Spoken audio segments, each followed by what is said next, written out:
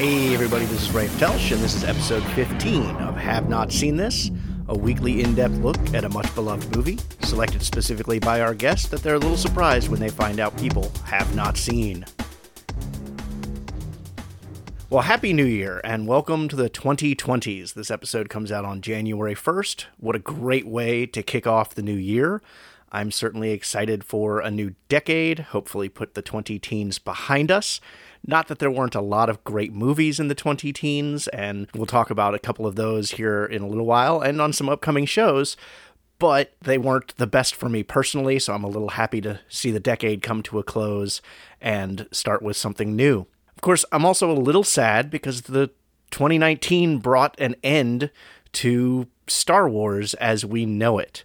Before the year ended, we saw Star Wars Rise of Skywalker in theaters bring a close to the Skywalker saga, as they're calling it. And of course, the last episode of Mandalorian aired, although we do have a season 2 coming of that.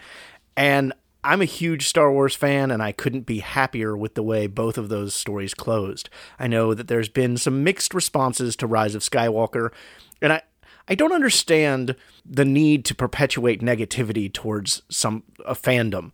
There are people who didn't like Rise of Skywalker, and that's absolutely fine. But there are some people on Twitter who I follow and I have great respect for, and I almost feel like every tweet they have put out in the last week since Rise of Skywalker hit theaters has just been dumping on the movie. The movie's not perfect. It has some problems, but I loved it. I've seen it twice. And I was really happy with the way they chose to end the storyline, both of the original Star Wars characters as well as Rey, Finn, and Poe's story. And I don't see the need, if you didn't like it, to just continually dump on it. Just say you didn't like it and move on. I don't think anybody was upset with the end of The Mandalorian Season 1. I can't wait for Season 2 to begin, although we'll have to because, as Jon Favreau tweeted out, it's not coming until fall of 2020. So we've got quite a few months between now and the start of a new season of Mandalorian, but we can fill that time with many other movies, many other stories. And there's, Star Wars video games, Star Wars novels. For the Star Wars fan, there's always plenty of content to get around to. With the decade drawing to a close, I decided to use that as the last Friday inquiry of 2019, and I asked, what was your favorite movie of the 20-teens? And got some really good responses. I'll go to Twitter first this time because I tend to forget about Twitter side of things for some stupid reason. Chris Talent, which is at Talent_Chris, said, for me, it's a tie between Thor Ragnarok and Edge of Tomorrow. Both are excellent popcorn movies, but unless you know the backstory of the MCU, Thor doesn't even make total sense. Edge is just amazing all around. And oddly enough, we'll mention Edge of Tomorrow in this week's episode. Not in depth, but it does get a mention for some odd reason. James Rodriguez, who's at RoddersJ04, said Moonlight, such a beautiful little film.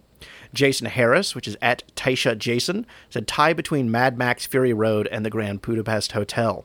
Switching to Facebook, former guest Laura Huber said, wow, some really great movies in this time span. Harry Potter was finishing up, Hunger Games was introducing us to Katniss Everdeen and Jennifer Lawrence, the Avengers put together the pieces of Iron Man and Captain America and set us on the path to the end game. Frozen for animated movie, Jumanji Welcome to the Jungle brought so much fun and honored the predecessor, Crazy Stupid Love for rom-com, and The Sorcerer Apprentice is my guilty pleasure.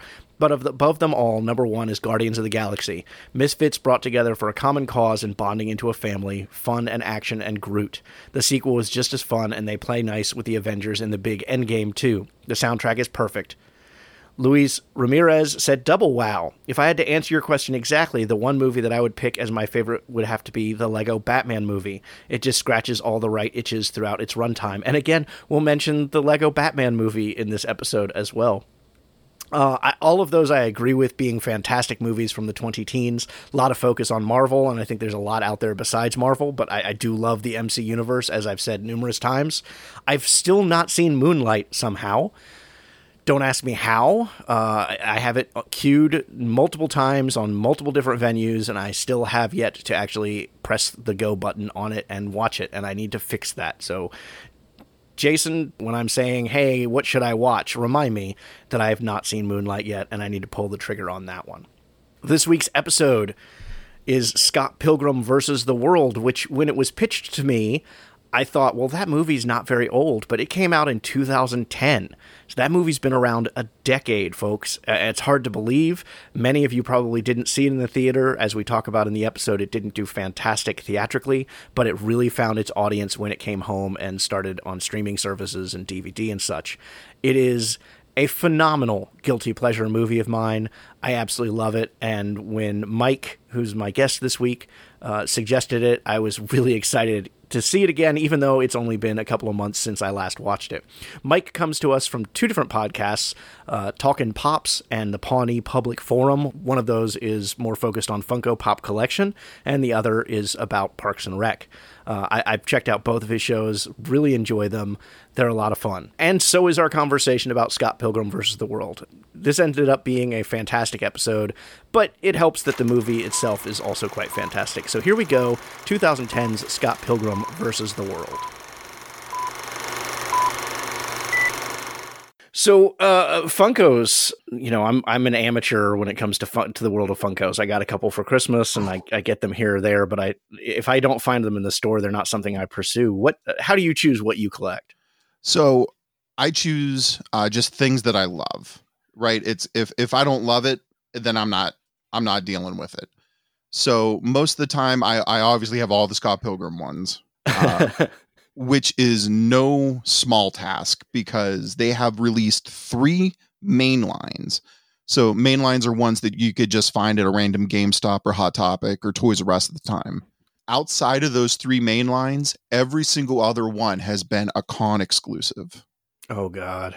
So you'd have to go to New York City Comic Con, San Diego Comic Con, Emerald City Comic Con to get it. And they're at 1, 2, 3, 4, 5, 6, 7, 8. I want to say at least 24 to 30 different Scott Pilgrim versus the World items.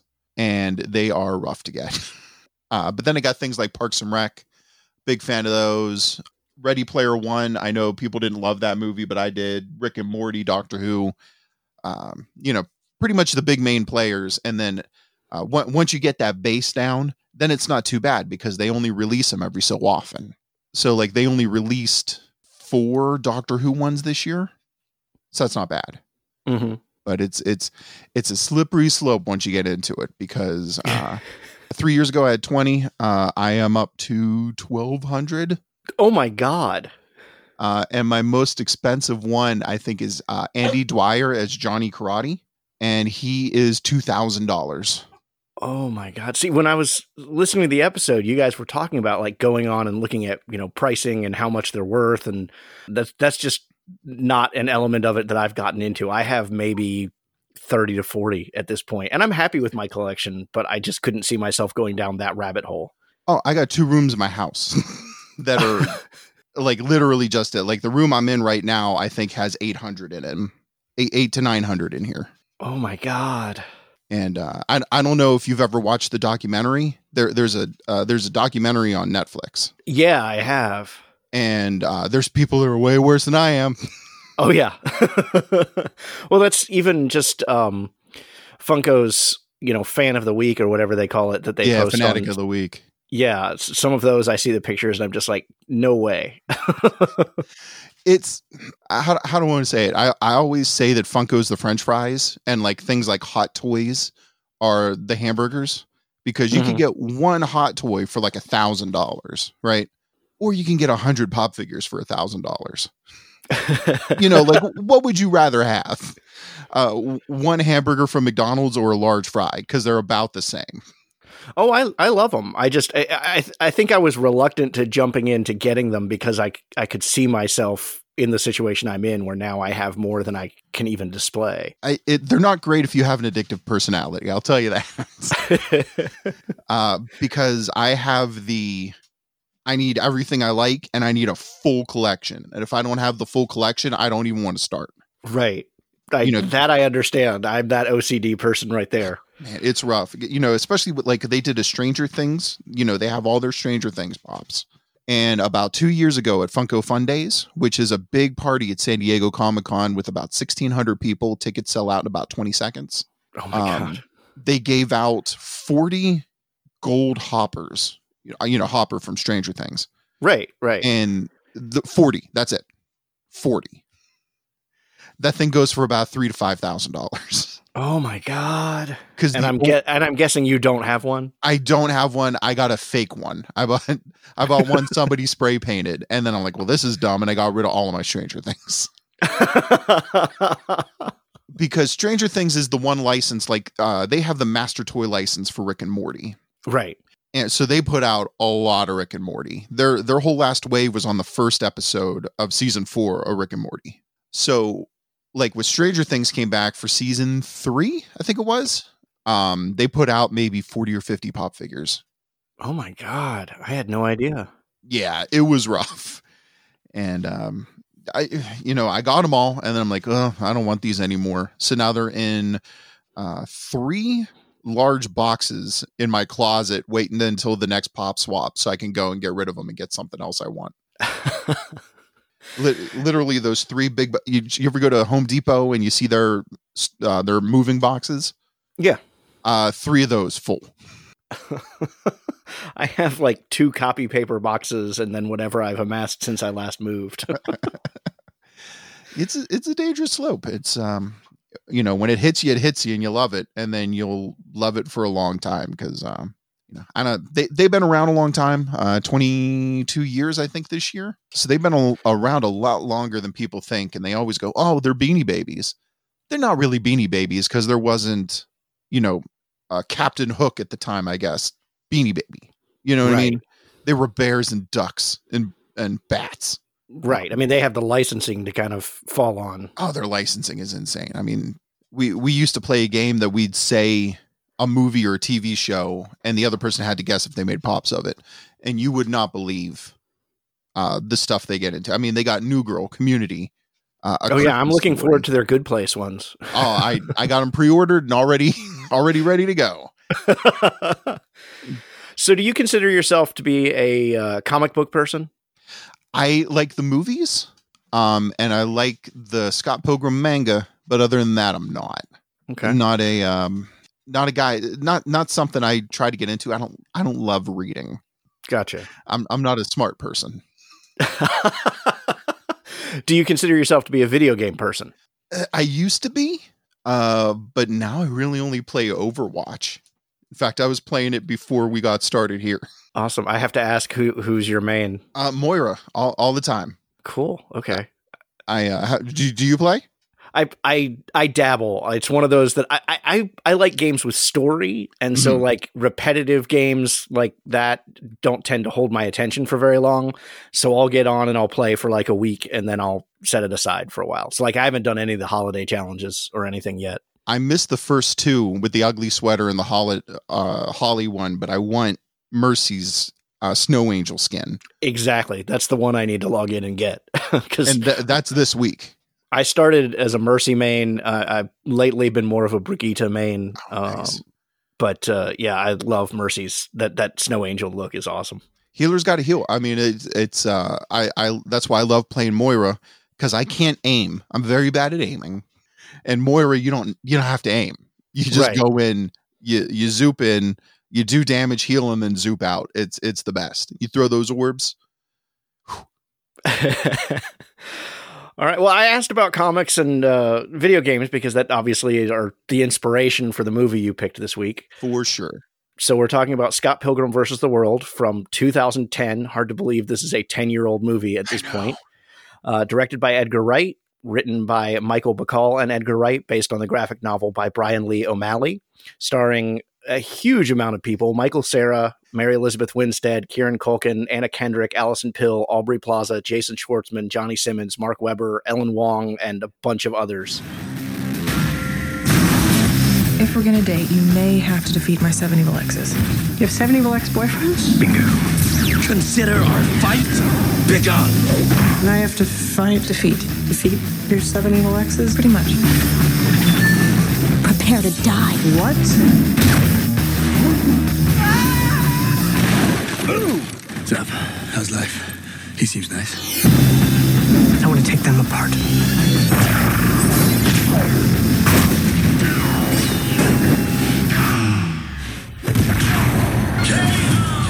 We all have baggage. Yeah, well, my baggage doesn't try and kill me every 5 minutes. Scott Pilgrim versus the world. Next time, we don't date the girl with 11 evil ex-boyfriends. 7. Oh, that's not that bad. So how do you describe this movie to someone who hasn't seen it? How do you sell them on the idea that they need to see this movie? So I think, and I think I've heard this described this way before, that's why I say it. It's a musical, but with fighting instead of songs. Yeah, that actually, I was just reading earlier today that's how Edgar Wright approached it, was as a musical. And it's great. It's you can tell the first 15, 20 minutes that something's up. But then when that first fight happens, you're like, oh, this is what this movie's going to be. And it's a lot of fun. You don't have to think too hard. And it's just you sit there and you eat your snack and you watch your movie. And it's just, it hits so much for me because it's got the video game references. It's got pop culture references. It's got these hilarious little moments. Like when Aubrey Plaza's character's swearing and they bleep her whole face. I love that. And his response, how do you keep doing that with your mouth? Right. Are you a popcorn movie fan, or do you prefer more in-depth, like dramatic films like Oscar bait, or where are you on the movie spectrum? I don't want to think about anything when I watch a movie. I saw Knives Out and I'm like, oh, this is good, but it's a little much for me. Like I almost rather would have seen Frozen, where I could just sit back, enjoy the songs and eat my snacks. You know, it's, I don't go to movies to be challenged. I like to just sit there and go, oh yeah, I like that. Oh, Iron Man shooting a bunch of bullets. Yeah, that's cool. Well, this one definitely works on that, but it does have a surprising amount of depth to it as well, which I think I realized more on this reviewing of it than any time I'd seen it before. Because I saw this one in the theater and immediately loved it. Yeah, I did too. I saw it the first weekend it came out with 10 other people. and then you were like half of the people who saw it because it didn't do very well at the box office when it came out. It didn't. It doesn't make any sense, you know, especially when it's got Chris Evans and who's the other guy? The guy that played Superman the one time, Brendan Ruth. Yeah. Yeah. And guy that plays Barry's in it, uncredited, is the narrator. Bill Hader's the narrator. It's got everybody in. Well, and it's easy to look at now, but I was looking at the casting going, this is kind of one of those perfect storms where they cast a lot of up-and-comers who happened to then come. Because there's a lot of movies where they cast what they think are going to be a lot of up-and-comers and they don't pan out. But like in 2010, Bill Hader, I think he was in his Saturday Night Live phase at that point, so he was becoming a household name. But a lot of these people, like Anna Kendrick, wasn't really big. Aubrey Plaza wasn't really big. You know, I mean, Michael Cera had done 2 huge films in Arrested Development, so he was definitely, you know, coming into his headliner. Yeah, he was coming into his prime, and Chris Evans obviously was known at the time. As you said, Brendan Ruth had already done Superman at that point, so those people were known. But a lot of the supporting cast, you know, Kieran Culkin was that other Culkin kid. Right. And now he's huge because of Succession on HBO. Right. But at the time, he was just that other Culkin kid. I mean, it's just, they really got fortunate as far as lasting power of the movie, in that the cast that they put in place all really became big. I mean, it's crazy. You look at it, and 3 of them are in Marvel movies. Right. 2 of them are main Avengers. Yeah. One was in, Aubrey Plaza was in that FX Marvel show, Legion, which she was fantastic in. You know, and then you got Mae Whitman. Who voices on one of the animated things. She voices Batwoman. Oh, does she? Yeah, and Michael Cera voices Robin in the Lego Batman movie. So like the amount of forgot about that. The amount of superhero connections with this movie is hilarious for it being a comic book movie, but not a superhero movie. Right.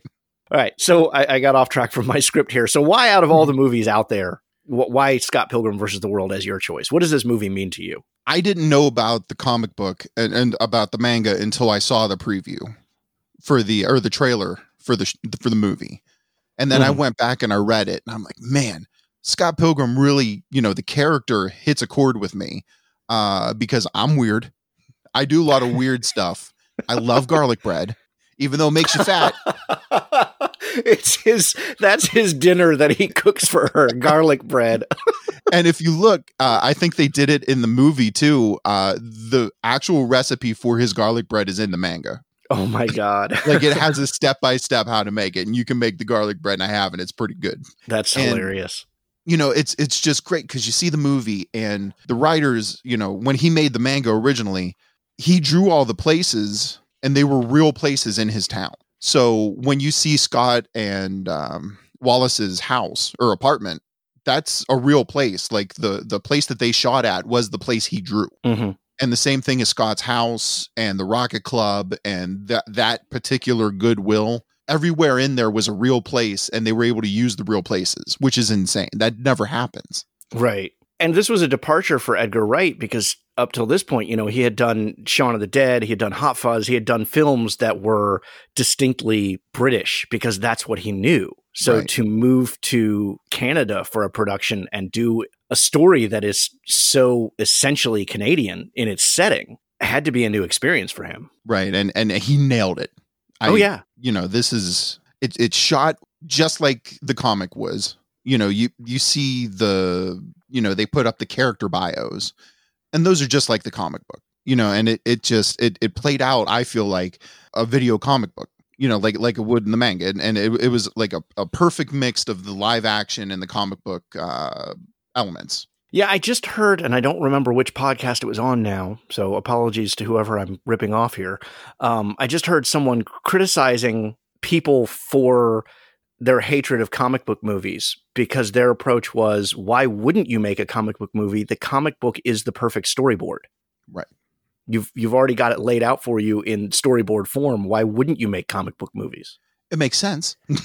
You know, oh, Captain America does this. Sweet. We'll just make him do that. Right. But I find it interesting. So if I read correctly, the series of Scott Pilgrim was not finished at the point that they started adapting it. I believe that's true. I believe the last book came out like 2 weeks before the movie, and there's a lot of departures. That's what I was going to ask you next is there huge differences? There is, you know, like the twins fight. That was two big robots, not sound ghosts. Then there was at the end when Gideon and Scott fight, Gideon turns into this big, huge, scary monster. You know, but they obviously either ran out of budget and couldn't do all the CGI, or they just wanted it to be, you hate to say, more set in reality. Right. Because of what it is. But that's kind of what it was like. I mean, this was a 6-book manga. And, you know, I have the book sitting on my shelf, and it's long. Especially for someone who doesn't like to read. Right. I can do about one every week is what I can do. And then I'm like, ugh. But there's not a lot of reading on the mangas. You know, there's just, you know, a paragraph a page or something like that. Yeah. My understanding is O'Malley gave them notes as to what direction he was taking the last book, but let them kind of do what they wanted to do for the ending of what he considered to be their story. Right. And you know, I'm okay with stuff like that. I mean, it's like The Walking Dead, right? They have completely deviated from the universe and the comics. Yeah, they have the same basic storyline, but they let you change. You know, they changed what they wanted to change, and it kept comic book people happy for a while, and it kept the TV watchers happy for a while. Right. I think while there's a lot to be said for staying true to the source material, I also think there's a lot to be said for deviating for it, because if nothing else, then everybody is experiencing a new thing. You know, that there can be, like, how much can you get involved emotionally to a story if you already know the story? Exactly. Yeah, if you go, oh, well, this guy's obviously going to do this next because it's what happened 300 issues ago in the comic book. Right. So when they can deviate and surprise you, I think that makes for a better emotional connection and a more compelling story. Right, because the characters are there. You're just putting them in different situations. If the character is the character, then you're like, oh, yeah, this is how Daryl would do that. Well, Daryl doesn't count because he was made up for the show. But, you know, Scott Pilgrim would do that in this instance. You know. Right. Which I love that Daryl was made up for the show, and yet he's become kind of the sacred cow of the show. They cannot kill him off. You know, anybody else is okay, but Daryl is like the golden calf here. I continue to watch The Walking Dead as soon as it comes out. I don't have cable or anything. I buy the episodes, and I'll watch it the next morning, and I still get upset if it gets spoiled for me. But the second they kill Daryl, I'm done. I've heard so many people say that. Like, more people would be upset over Daryl than were over Rick. Yeah, I didn't care about Carl. Yeah, who cares? My sister was specifically happy to see Carl gone from the show. She did not like that character. All right, so the movie didn't perform well at the box office its opening weekend. It's done pretty well critically. It has an 81% at Rotten Tomatoes and a 69% at Metacritic, surprisingly. Perfect. Great number. Yeah, right? Kind of appropriate for the content, I think. Perfect, yeah. A couple of reviews just to kind of, I find they bring in some interesting, and like I find a lot of the time, these two reviews are kind of almost hitting on the same topic, but one is being positive about it and one is being negative about it. So Amy Nicholson, writing for IE Weekly, says, Wright merges all action into one whiplash-fast time continuum. It could give a seizure to anyone in the Twitterverse unused to dividing their brain among 12 browser windows. But for the already addled, myself, millions more, and metastasizing, it's a blast. Fun, fresh, and unbounded with an ensemble that delivers every joke and elbow jab. Under the chaos, Wright and co-writer Michael Bacall have laced empathy for the too human mess we make of relationships. Everyone has loved, everyone has lost, and everyone has been the villain to another hero or heroine.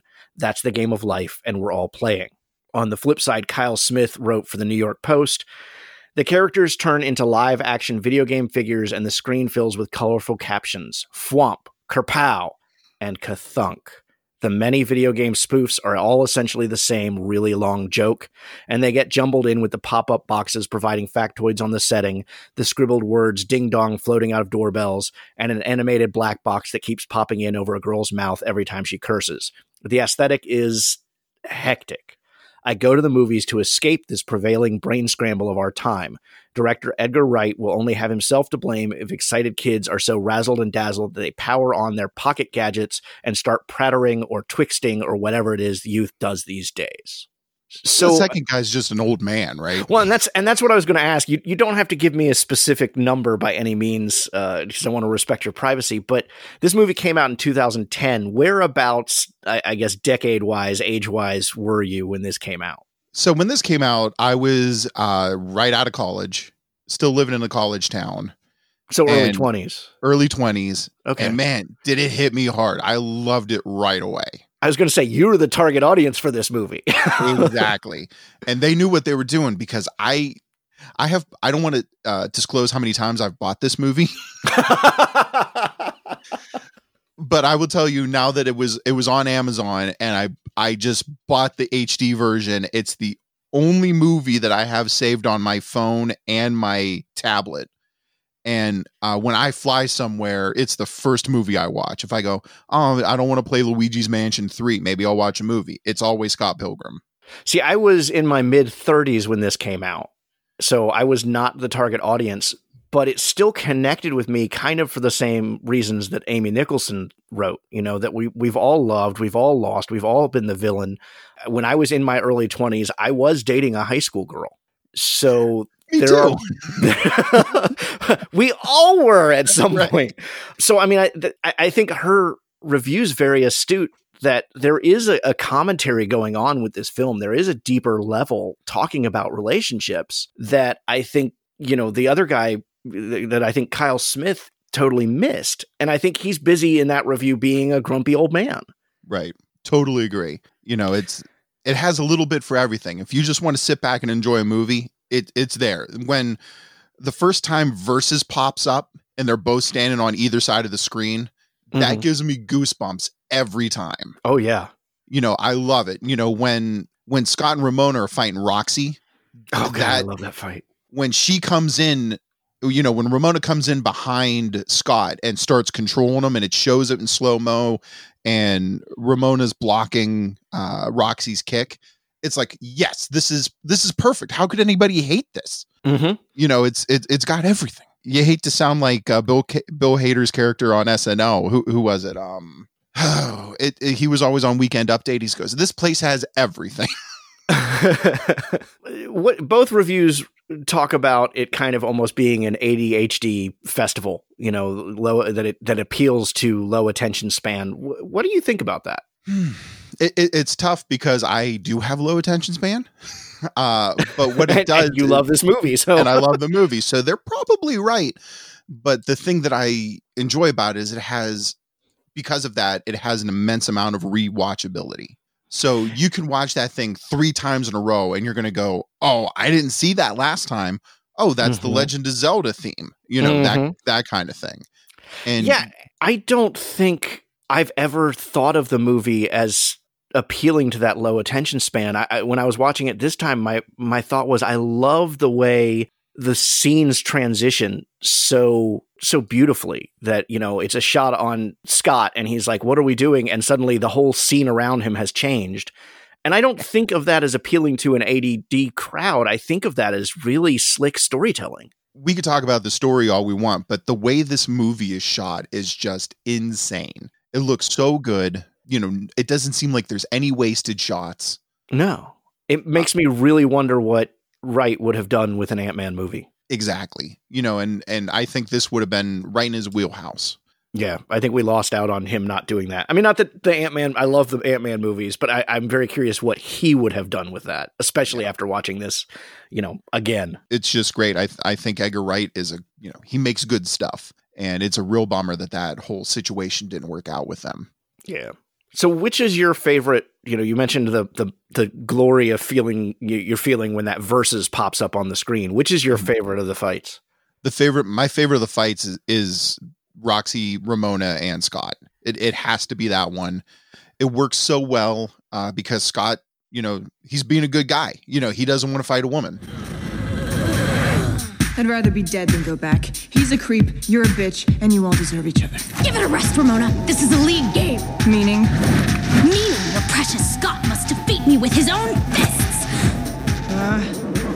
I don't think I can hit a girl. They're soft. You don't have a choice. Right. And I don't blame him. I wouldn't want to fight Roxy either because she's insane. And I love that that's Mae Whitman from Arrested Development. Yeah, and I can never remember her character's name in Arrested Development. I just remember her as Egg because that's what Jason Bateman refers to her as in Anne. one. Her name's Anne. Anne, right? It's Anne. I can just remember her as Egg, but I think it's hilarious that you have his girlfriend on that show being the enemy in this movie. Exactly. It hits so many levels and it's perfect. I love it when that happens in any movie. It just works. That's like people saying that Aubrey Plaza and Chris Pratt should play Meg and Hercules in the live action Hercules movie. I've not heard anybody say that, but my God, I would be so on board for that. That would be perfect, right? Like I would see it 5 times if that happened. Oh yeah. Oh my God, that's brilliant. Can Aubrey Plaza sing? Does it matter? They can make anybody sing, right? Oh, fair enough. I think my favorite fight has got to be the one you mentioned earlier, kind of the music ghosts, I think is how you put it, but the fight against the twins. I just love the dynamic of that fight. And I love that none of the fights are identical to any other, that every single fight is unique in its own way. Right. They're all so different. That's the, they're not just a guy punching each other, like when he fights Chris Evans. Chris Evans. I always get the 3 Chris's messed up. When he fights Lucas Lee. When he fights Lucas Lee and he just messes up on his skateboard and dies. He used his brains. Yeah. Yeah. It's a very video game feel too, because I mean, like the very first fight against Matthew Patel. That's the first fight in a video game is the easy fight, right? Yeah, and he gets like $2. Sweet. Coins. Well, true. The rewards are low because the fight was easy, but he does defeat Patel pretty easily, and then progressively the fights get harder. It's great. At the very end when he's fighting Gideon, and it's after he used his extra life and he's just running through there, and he's using the Sword of Destiny or the Sword of Heart, and he's just cutting through guys, and when he cuts through them, they just instantly turn into coins. Right. That's awesome too. That's just visually insane that they could pull that off. Yeah, and they actually used Canadian currency on the set for those. And Mark Webber said he pocketed something like $25 over the course of filming. That's what, about 12 American? Yeah, I have no idea, but yeah, that just cracks me up because you always hear about actors taking stuff from set. So I guess that would just kind of, You never thought it'd be cash, right? Right. We talked earlier about the cast, just phenomenal cast, but I do want to, I feel like Knives Chow is really overshadowed in this movie. She played by Ellen Wong, and she is so phenomenal in this film. Like when she is geeking out over the band. Adorable, right? She's so adorable. That's exactly what I wrote in my notes, is how adorable she is. And then you have the scene where, he's about to break up with her, but hasn't yet. And they're practicing. And he's like, you played one note that entire song. And he was like, oh, I think your girlfriend's distracting you. And she just does that little meek, I'll be quieter. She hasn't said a word the entire time, even though we haven't seen the scene. And yet she's meek and is like, oh, I love her performance in this. Yeah, she's great. Very underrated. I could have saw a whole nother movie of just her. Yeah, absolutely. And the other one that I want to make sure I sing the praises of, because I personally just love her and other things she's done, is Alison Pill, who plays Kim, the drummer. Yeah. And I love how this movie skirts around the relationship she and Scott had. It addresses that they did date at one point. Mm-hmm. We can tell that it didn't end well because there is almost a deep-seated hatred of Scott in Kim. And at the same time, they still work together in a band. And he apologizes to her late in the film, after he's come to this realization that he is the villain. Sometimes he apologizes to her, and it's a really interesting dynamic that I wouldn't have anticipated the movie kind of taking on. I do believe at some point he says too that he punched a very giant man into the moon into the sun for her. Yes, which they go into that whole backstory in the comic book. Oh, do they? Yeah. If I remember correctly, they go into everything. I may have to read I still haven't read. I mean, the movie's 10 years old. I've seen it numerous times over those 10 years, and I still haven't read the manga. It's they have it all on Prime Books. Oh, okay. You can read it on your tablet or your phone or whatever. It's way easier than trying to carry around a couple 100-page books with you everywhere you go. But it's definitely worth a read if you like the movie. I think you're gonna like the manga more. I'll have to check it out. Yeah, Knives is, I love how they kind of set her up at the beginning of the movie that, she's 17 years old. She's a Chinese schoolgirl. Oh yeah, she's Catholic too. And then you get the line in there about dating a high schooler is the mourning period. Right. Scott, I forbid you from hitting on Ramona, even if you haven't had a real girlfriend in over a year. Hey, whoa. Scott's mourning period is officially over. He's totally dating a high schooler. Dating a high schooler is the mourning period. And, Knives didn't do anything wrong. No. She's like the Karen Filippelli of Scott Pilgrim versus the World. I don't get that reference. From The Office. Oh, right. Okay. Karen, was dating Jim when Pam and Jim wanted to get back together. Karen didn't do anything wrong. She was just living her life with her boyfriend. Right. Yeah, and I almost... I guess to kind of jump to the end, I almost feel like Scott and Knives should have been together at the end and not Scott and Ramona. So did you just watch it on Netflix? Yeah. Okay. So I have it on DVD as well. On the DVD, there's a deleted scene where they end up together. And how does it play? I mean, how does it feel? It feels right. No offense to anybody, but I would definitely pick Knives over Ramona, I feel like, if I was Scott. I love Mary Elizabeth Winstead, but just from a character standpoint, I feel like Scott and Knives were the right couple. And I mean, exactly. Ramona even comments about you guys make a great team. Yeah. Especially when she becomes, awesome and not just some little meek lady. She's, straight up murdering video game people. She's savage. Yeah, very much so. But yeah, there's a deleted scene where they have that heart to heart, and Ramona's like, yeah, I think you and Knives should go together. And then he in the theatrical release, he runs to the door with Ramona. But in the deleted scene, he just leaves with Knives, and Ramona walks through the door. Well, and as I said, the movie definitely works on a deeper level with commentary about relationships. And if you look at it through that lens, Scott obviously grows as a character. He realizes that he's done things wrong, and he apologizes to Kim. He apologizes to Knives and Ramona for cheating on them. And I find that scene really interesting about who he cheated on. Yeah. Did he cheat on Knives? Did he cheat on Ramona? And he doesn't get that he cheated on both of them at the same time. Oh, for sure. Yeah. But there's growth there. And Knives definitely grows as a character. But I almost don't feel like Ramona changes.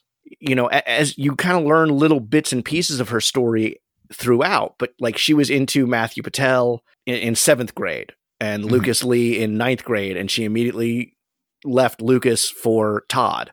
And you learn that she was the obsessive one when it came to Gideon.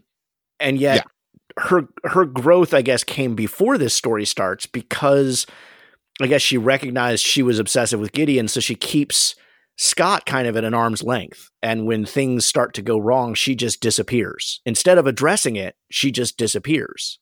And she's doing that exact same thing at the end. After they defeat Gideon, she's getting ready to disappear again. Hey, you're going? I should probably disappear. After all that? I still need a new life. I came here to escape, but the past keeps catching up. I'm tired of people getting hurt because of me. I'm pretty sure I'm going to get over it. I don't mean just you. She hasn't changed as a character. No, I would have to agree that, like you said, her change came before the movie, not during, and it really wasn't even a solid change. It was just going back to the way she was before. Yeah. So I think maybe that contributes as well to me thinking, well, Scott grew and Knives grew. Mm-hmm. That would make them a better couple than Ramona, who is just kind of static. I would agree. Yeah, that's, I went a little bit more basic with it. but I'm definitely with you that by the end of the movie, for sure, Knives and Scott make a better couple than Knives and Ramona. Or Scott and Ramona. I don't know. Knives and Ramona would make for an interesting story too. Knives and Ramona would work too. Yeah, I'd be okay with that. Just get Scott out of the picture. I did notice as the exes progress, we get less and less story about them. So, like as I said, she talks about she fell for Lucas in 9th grade, and then she immediately left him for Todd. And all we get about Roxy is that she went through a bi-curious period. Yeah, that's all she says about it. Then we get the great line. I was just a little bi-curious. Well, honey, I'm a little bi-furious.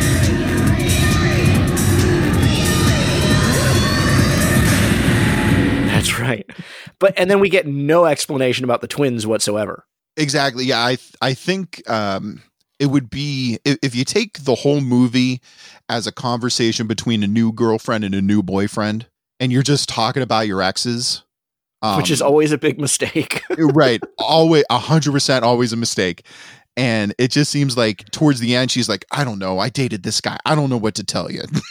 Right. By the 5th, 6th, and 7th, you're like, oh, let's just get this over. Well, and I mean, the funny thing is, by the time he's fighting the twins, they're technically not even a couple anymore. Right. She's at the party with Gideon.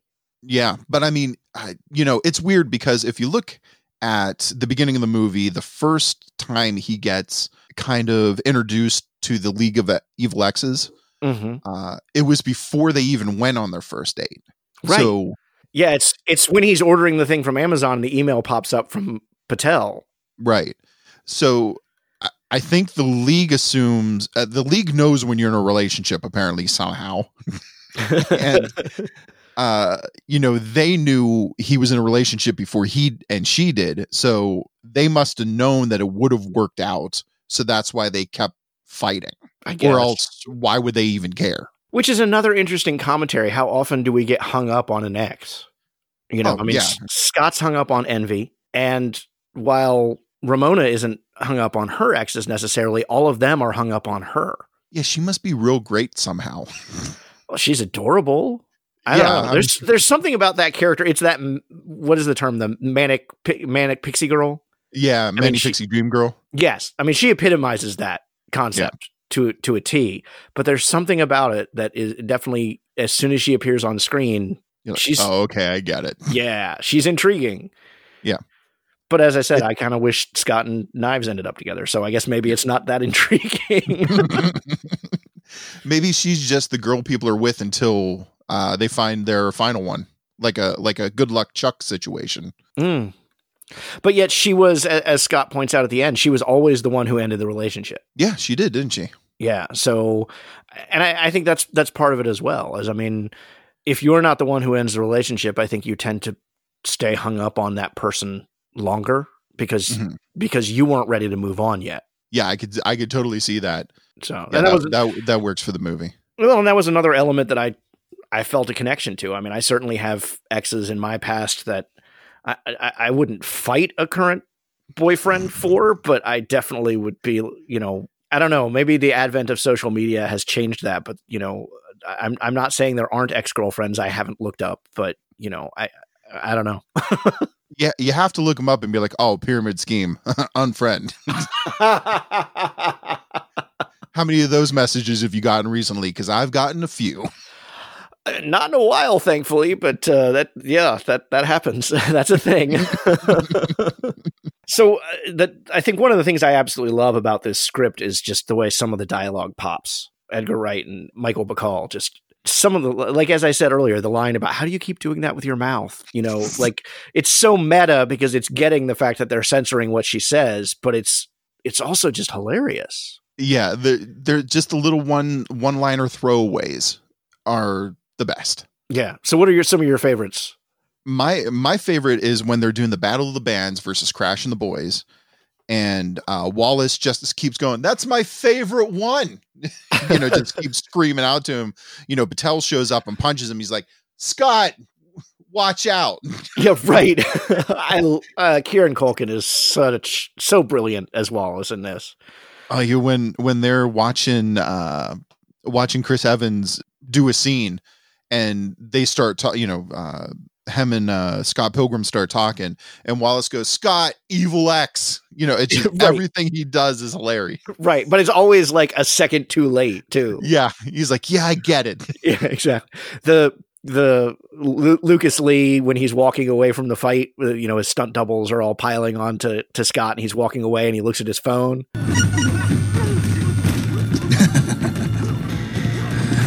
That's actually hilarious.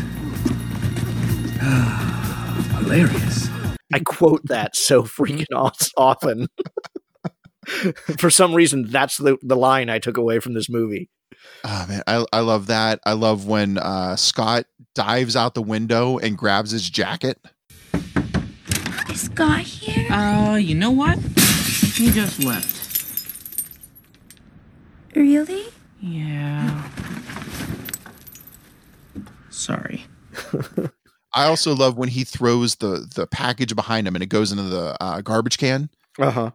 He did that for real. Yeah. And it took him like 30 tries. It reminds me of Alien Resurrection. Mm-hmm. I don't know if you've seen that one, but there's a scene where Sigourney Weaver throws a basketball over her shoulder and it goes in the hoop. And I just distinctly remember when she was making the press rounds, she would talk about that scene because the ball leaves the camera frame. Mm-hmm. So it could very easily have been, been faked. And apparently she made that shot. And because of the way it ended up being framed in the camera, it doesn't look, it doesn't prove that she did it. So she was telling everybody on all her PR stops that was an authentic shot, that she really made it. She was proud of that. Well, I would be too. I can't get any ball into any hoop ever. So. I can drop things into the garbage can and I miss. Yeah. But yet he makes that shot, throwing it, behind his back into the trash can. And I love that. I love the, he punched the highlights out of her hair, talking about Todd having punched Knives. Yeah. And that whole conversation about being a vegan. Gelato's not vegan. Chicken's not vegan. The vegan police was definitely not, they were in the book. They were not something I was expecting to actually show up. And one of them's, Punisher, speaking of, comic book movie connections. Oh yeah, that's right. So, yeah. So you were more the target audience age for this. How badly do you feel like it lambasted or perpetuated that hipster culture, because on one hand, it almost feels like it glorifies it with the way Scott and them act. But on the other hand, it has a lot of jabs at that hipster culture, like the whole vegan thing.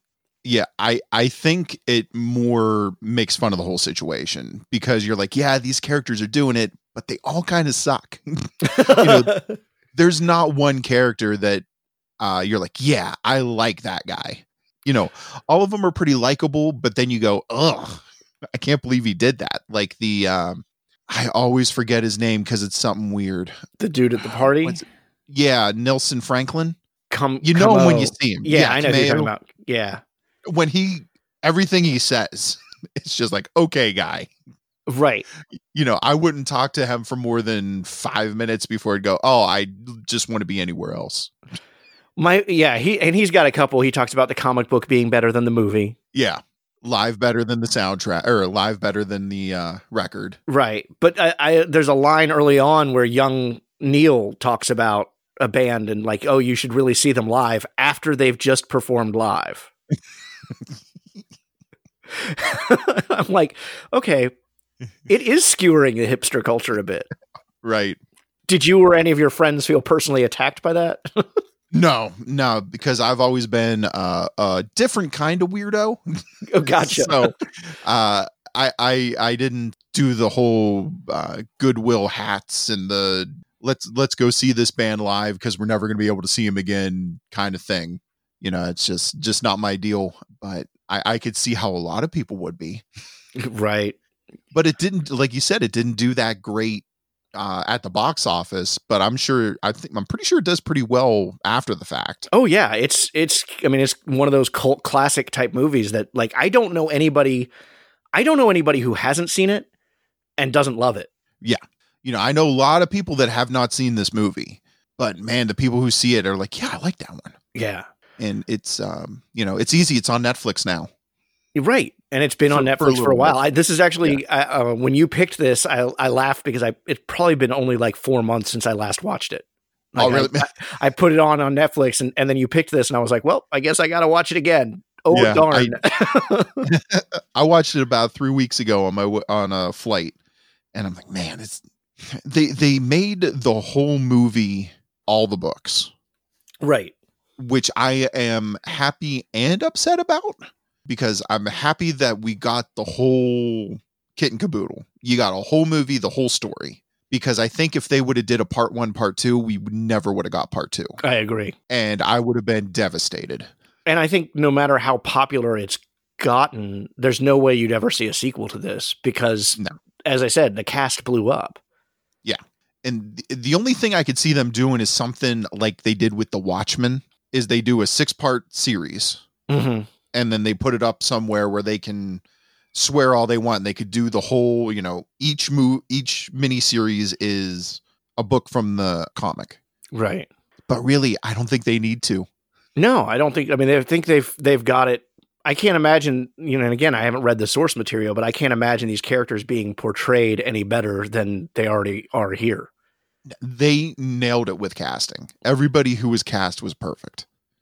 I mean, would you want to be the actor who's being compared to, Chris Evans or Michael Cera or Aubrey Plaza? Absolutely not. I think the only one they could get away with is Michael Cera. There's a lot of people that could go up against Michael Cera and be like, oh, Michael Cera. But he's so perfect in this kind of a role. And I think it's actually haunted his career because this is how people now see him. Yeah. But he's so perfect because Scott Pilgrim's not a hero. No, not even a little bit. He is kind of a loser. And Cera plays that really well. That's a little harsh, but well, I'm not saying Cera is a loser. I'm just saying Scott is kind of a loser. Oh, okay. I misinterpreted that. The other line of dialogue that gets repeated that I wanted to mention that I absolutely love is you have 7 evil ex-boyfriends? 7 evil exes, yes. Right. That subtle correction that occurs every time because that Roxy fight is coming. Yeah, and if you didn't know it was coming, that would have been like, what does she mean? Right. There's a lot of weird, some stuff they cut from the one big thing that I remember that they cut was there's some story with Roxy You know, that thing where she poofs in and fights him real quick, and he's like, not now. That happens like 5 or 6 times throughout the book. Oh, really? Yeah, and that would have been funny to see as a repeating gag. Yeah, it happens like 5 or 6 times before the actual fight in like book 4.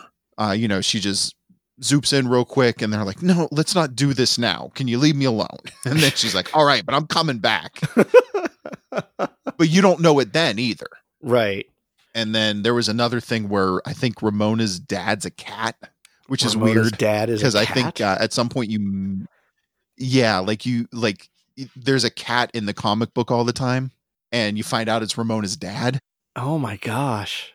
Yeah, I knew there was a cat that appeared in the comic book that didn't make it into the movie. I did not know that was her dad. That's funny. I'm pretty sure that's her. It's either her dad or Knives' dad. I haven't read the books in about 3 years. And that's on purpose, because when I do read them, I like to forget things so I could go, oh yeah. Give yourself that surprise, that element of surprise we were talking about a little while ago. That's one way to do it. All right, you got anything else you want to chime in about before we move into our closing credits here? Soundtrack's amazing. Oh God, it's one of the few I used to collect movie soundtracks, and it's one of the few soundtracks I've bought in the last decade, but I love it. Brie Larson singing, I think she sings Black Sheep. Yeah. Perfect. Like I didn't know she could sing. No, me neither. And I love that performance of that song. Hello again, friend of a friend. I knew you were. Our common goal was waiting for the world to end. Now that the truth is just a rule that you can bend, you crack the whip, shape shift and trick the past again. Send you my love on the way. Yeah, and you got people like Beck wrote songs for this. Mick Jagger and Keith Richards. It's just they wrote songs specifically for this movie, and then it did what it did. Yeah, but I love all the Sex Bomb songs. They're fantastically performed. I mean, the music is an important element of this movie. I can't believe I hadn't brought that up, but yeah. Yeah, you need the music. It happens a lot. Every song is perfect, I feel like, in what it did. They just nailed it. I think they nailed it all around. If this movie was released now, I think it would have did way better. But it had to have the same people in it. Right. And if it was released now, they couldn't afford all of those people. Exactly. It'd be a, $200 million movie. And I mean, and that's not just it. Is they got Radiohead's producer was involved. Yeah, I mean, Metric wrote Black Sheep, but then, as you said, Brie Larson. Yeah, Brie Larson performs it. Yeah, I mean, the music's an important piece of it. Yeah, and it's great. It's if I had to pick a perfect movie, this is it for me. It's got everything. Oh yeah, I agree. All right, well, let's move on to the end credits here. First up's The Algorithm Says. This is kind of a lightning round of movies that different algorithms say you'll like if you like this movie. So it's kind of lightning round of your responses. Yes, you agreed. No, you don't agree. How the hell did this get associated with Scott Pilgrim? Whatever reaction you have to it, all right? Sounds perfect. Okay. Let's do it. All right. First couple are pretty obvious. Hot Fuzz. Yep, that works. Yeah. Shaun of the Dead. Oh, yeah. Yep. Kick-Ass. Oh, yeah, I could see that. Yeah, I mean, it's been years since I've seen Kick-Ass, but I love that as a kind of send-up of the superhero genre. Yeah, that makes sense. They're fighting and it's awesome and funny. That definitely works. Superbad. Is that just because Michael Cera's in it? Probably my guess, yeah. That's okay. I mean, it's kind of the same thing where it was of its time. It came out and had a lot of people in it before they hit it big. True. Well, I mean, that's kind of the movie that propelled Michael Cera into stardom. Right. Yeah, I could see that. That one fits. All right, now we start getting a little weird. Kingsman: The Secret Service. Ooh, have you seen it? I love Kingsman, but I know a lot of people who hate it. I love Kingsman, and I could see them matching that up just because of it's a crazy movie with fight scenes. Yeah, the outlandish fights is what I thought of. Yeah, and that's got to be it. And I can't wait for the prequel. Yeah, I know, with Ralph Fiennes. Yeah, it's going to be great. Zombieland.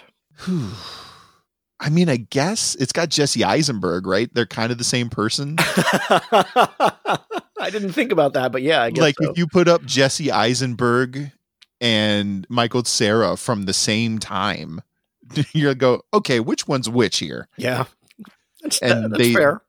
They both had women that were way too good for them. That's true. With Emma Stone and Knives and Ramona. True. That's true. All right. Edge of Tomorrow or Live, Die, Repeat, whichever title you want to go by. Not even a little bit. I mean, I like that movie, but I don't see the connection. I don't see the connection at all. I can't even think of anybody that were linked, actor wise or writer wise or anything. Land of the Lost. Not really, huh? That doesn't make any sense. Other than it's a funny, weird movie. Yeah. And finally, Hitchhiker's Guide to the Galaxy. Yep. That would have been my second pick to do with you today. Oh, really? I love that movie. Yeah. It took me a little while to warm to that one. There are parts of it that I absolutely love, but what's funny is I grew up with the books, not realizing that the radio play came first. Oh, really? Yeah, I mean, Hitchhiker's Guide has such a weird history to it, but the movie changes some stuff from the books that it took me a while to kind of warm up to. Mm-hmm. But yeah, I love that movie now. I've been looking for NECA. I'm a collector of items, so NECA made a 1-to-1 scale POV gun. Oh, really? That was limited to about 1,000, and I have been looking for one since that movie came out. I cannot find anywhere. I found one listing on eBay from 5 years ago, and that's it. So either everybody who wants one wants to keep one forever, or they didn't sell enough and they destroyed the rest. Well, that's an interesting rabbit hole to kind of go down. Yeah, to try and figure out what happened to them. So they made those guns. They made the Vogon stapler, which I found. They made a Vogon pen, which I have found. I haven't bought any of them. I just know where they're at, and a Vogon mug. Interesting. But I cannot, for the life of me, find that friggin' POV gun that I want. I just want it. You see it and you go, yeah, I need that in my life. If I like the movie, I want the thing. I totally get it. Yeah. All right, we end with the pop quiz. 4 questions that are related to or inspired by the movie. Are you ready? Yep. Yeah, let's ready to see me fail. Let's do it.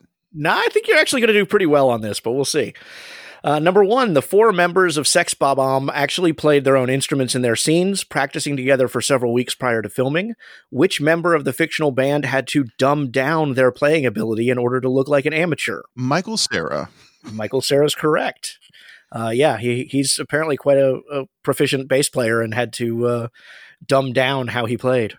And, you can't really tell. And to be honest, seeing somebody who's learned to play 6 months ago and somebody who's been doing it for decades, I would never be able to tell the difference either way. Right. Number 2, in the movie, Scott, played by Michael Cera, is 22, has a younger sister, Anna Kendrick, who is 18, and is dating a 17-year-old high schooler, played by Ellen Wong. In reality, which of the actors is the oldest? Okay, so this is going to be one of those lawyer-style questions. I know Michael Cera. I believe Michael Cera is the youngest.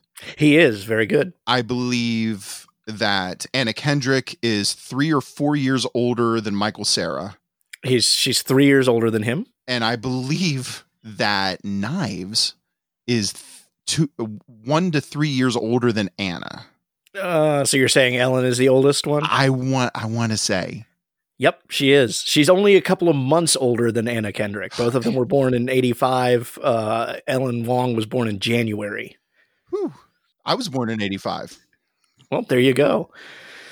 All right, number 3. Ellen Wong auditioned 3 times before being cast as Knives Chow. What piece of information about the actress helped convince Edgar Wright to cast her? A, she was a Canadian native. B, she held a green belt in Taekwondo. C, she had parents who were Cambodian refugees. Or D, she was a huge fan of the graphic novel. Oh Man, see, it could be all 4 for all I know. I'm going to say the green belt. Yep, absolutely. That he found out during her second audition that she had a green belt, and he liked the idea of a girl who looks absolutely harmless but is secretly a kick-ass. That's basically every woman, right? You look at her and you go, you know. And then you're crying in the corner because she said something about your receding hairline. I feel like you've got something personal there going on. No. Last question. Edgar Wright uses sounds and music from The Legend of Zelda: A Link to the Past. What was his argument to Nintendo in order to get the rights to use these sounds? A, he felt Sarah looked like a modern-day Link.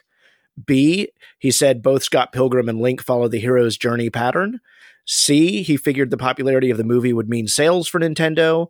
Or D, he compared the games to nursery rhymes for a generation. It's D. It's D. There you go. Man, you got 100% and you were worried you were going to fail. Now, but be honest, how many people get 100%? Honestly, I think you're like one of the first. Oh, really? Oh, yeah. Well, then your previous guests can suck it. And I'm going on record with saying that. All right, man. Where can people find you? You've got a couple podcasts and an online presence, I know. So promote yourself. So we have 2 podcasts, me and my buddy Josh. One is called Talkin' Pops. We are creeping up on episode 200 for that. We've been doing it for about 3 years. We just talk about all the Funko stuff that we can come up with. It's a lot of fun if you're in the Funko community. Even if you don't love pop figures or Funko items, we still try to be entertaining enough that you'd like us either way. Yeah, as someone, as I said, I dabble in Funkos, but I didn't listen to your most recent episode. I picked one because I felt like some of the content would appeal to me, and I really enjoyed listening to it. I appreciate it. It's you got to try to stay evergreen when you don't have evergreen information. And then our other show is the Pawnee Public Forum, where we talk about Parks and Rec episode by episode. We are in season 2, which is going to take us probably another 30 weeks to finish up. But we try to do it quick. They're under half an hour episodes, and they're just fun. That one's explicit. Talkin' Pops is family friendly for the most part. And of course, we have Patreon for both shows. And, that just offsets the very expensive cost of hosting podcasts. I'm sure you know how much that could Yeah, I haven't started a Patreon or advertising yet, but I expect some point I'll have to go down that hole. You look at it and you're going, I paid $2,000 for equipment. Oh, we got to get this back somehow. Well, Mike, I really appreciate you coming on the show. Great movie pick. Love Scott Pilgrim, and people out there who have not seen it need to fix that. Because as I said, I don't know anybody who has seen it who doesn't love it. Exactly. And I appreciate you having me on. A lot of fun talking about a movie that you actually like. That does it for this week, but you can always keep the conversation going throughout the week through social media. You can find me at Talon Hess on Twitter, or the show at Have Not Seen This on Twitter. On Facebook, we're at Have Not Seen This Podcast, or email me at havenotseentthis@gmail.com. And of course, don't forget to subscribe to the show so you don't miss any of our upcoming episodes, but make sure to bring your multipass for next week's episode. This podcast is available on Google Play, Apple Podcasts, Stitcher, Spotify, or you can use the RSS feed to subscribe through whatever podcatcher you prefer. Positive ratings and reviews are always welcome. And if you like World of Warcraft or other Blizzard games, be sure to check out my other podcast, Citizens of Azeroth, a World of Warcraft podcast, also available through all major podcast sources. Special thanks to Chris Talent for our wonderful theme song, and thanks to Mike for providing this week's conversation. Maybe you have a movie you'd like to talk about, one that means something to you or you're particularly astonished when you discover some people have not seen. Come be a guest on the show. Head over to havenotseentthis.podbean.com, click the Be a Future Guest button, submit the form there, and we'll get you set up for a future episode. Until next week, I'm Rafe Telsch, and this has been Have Not Seen This.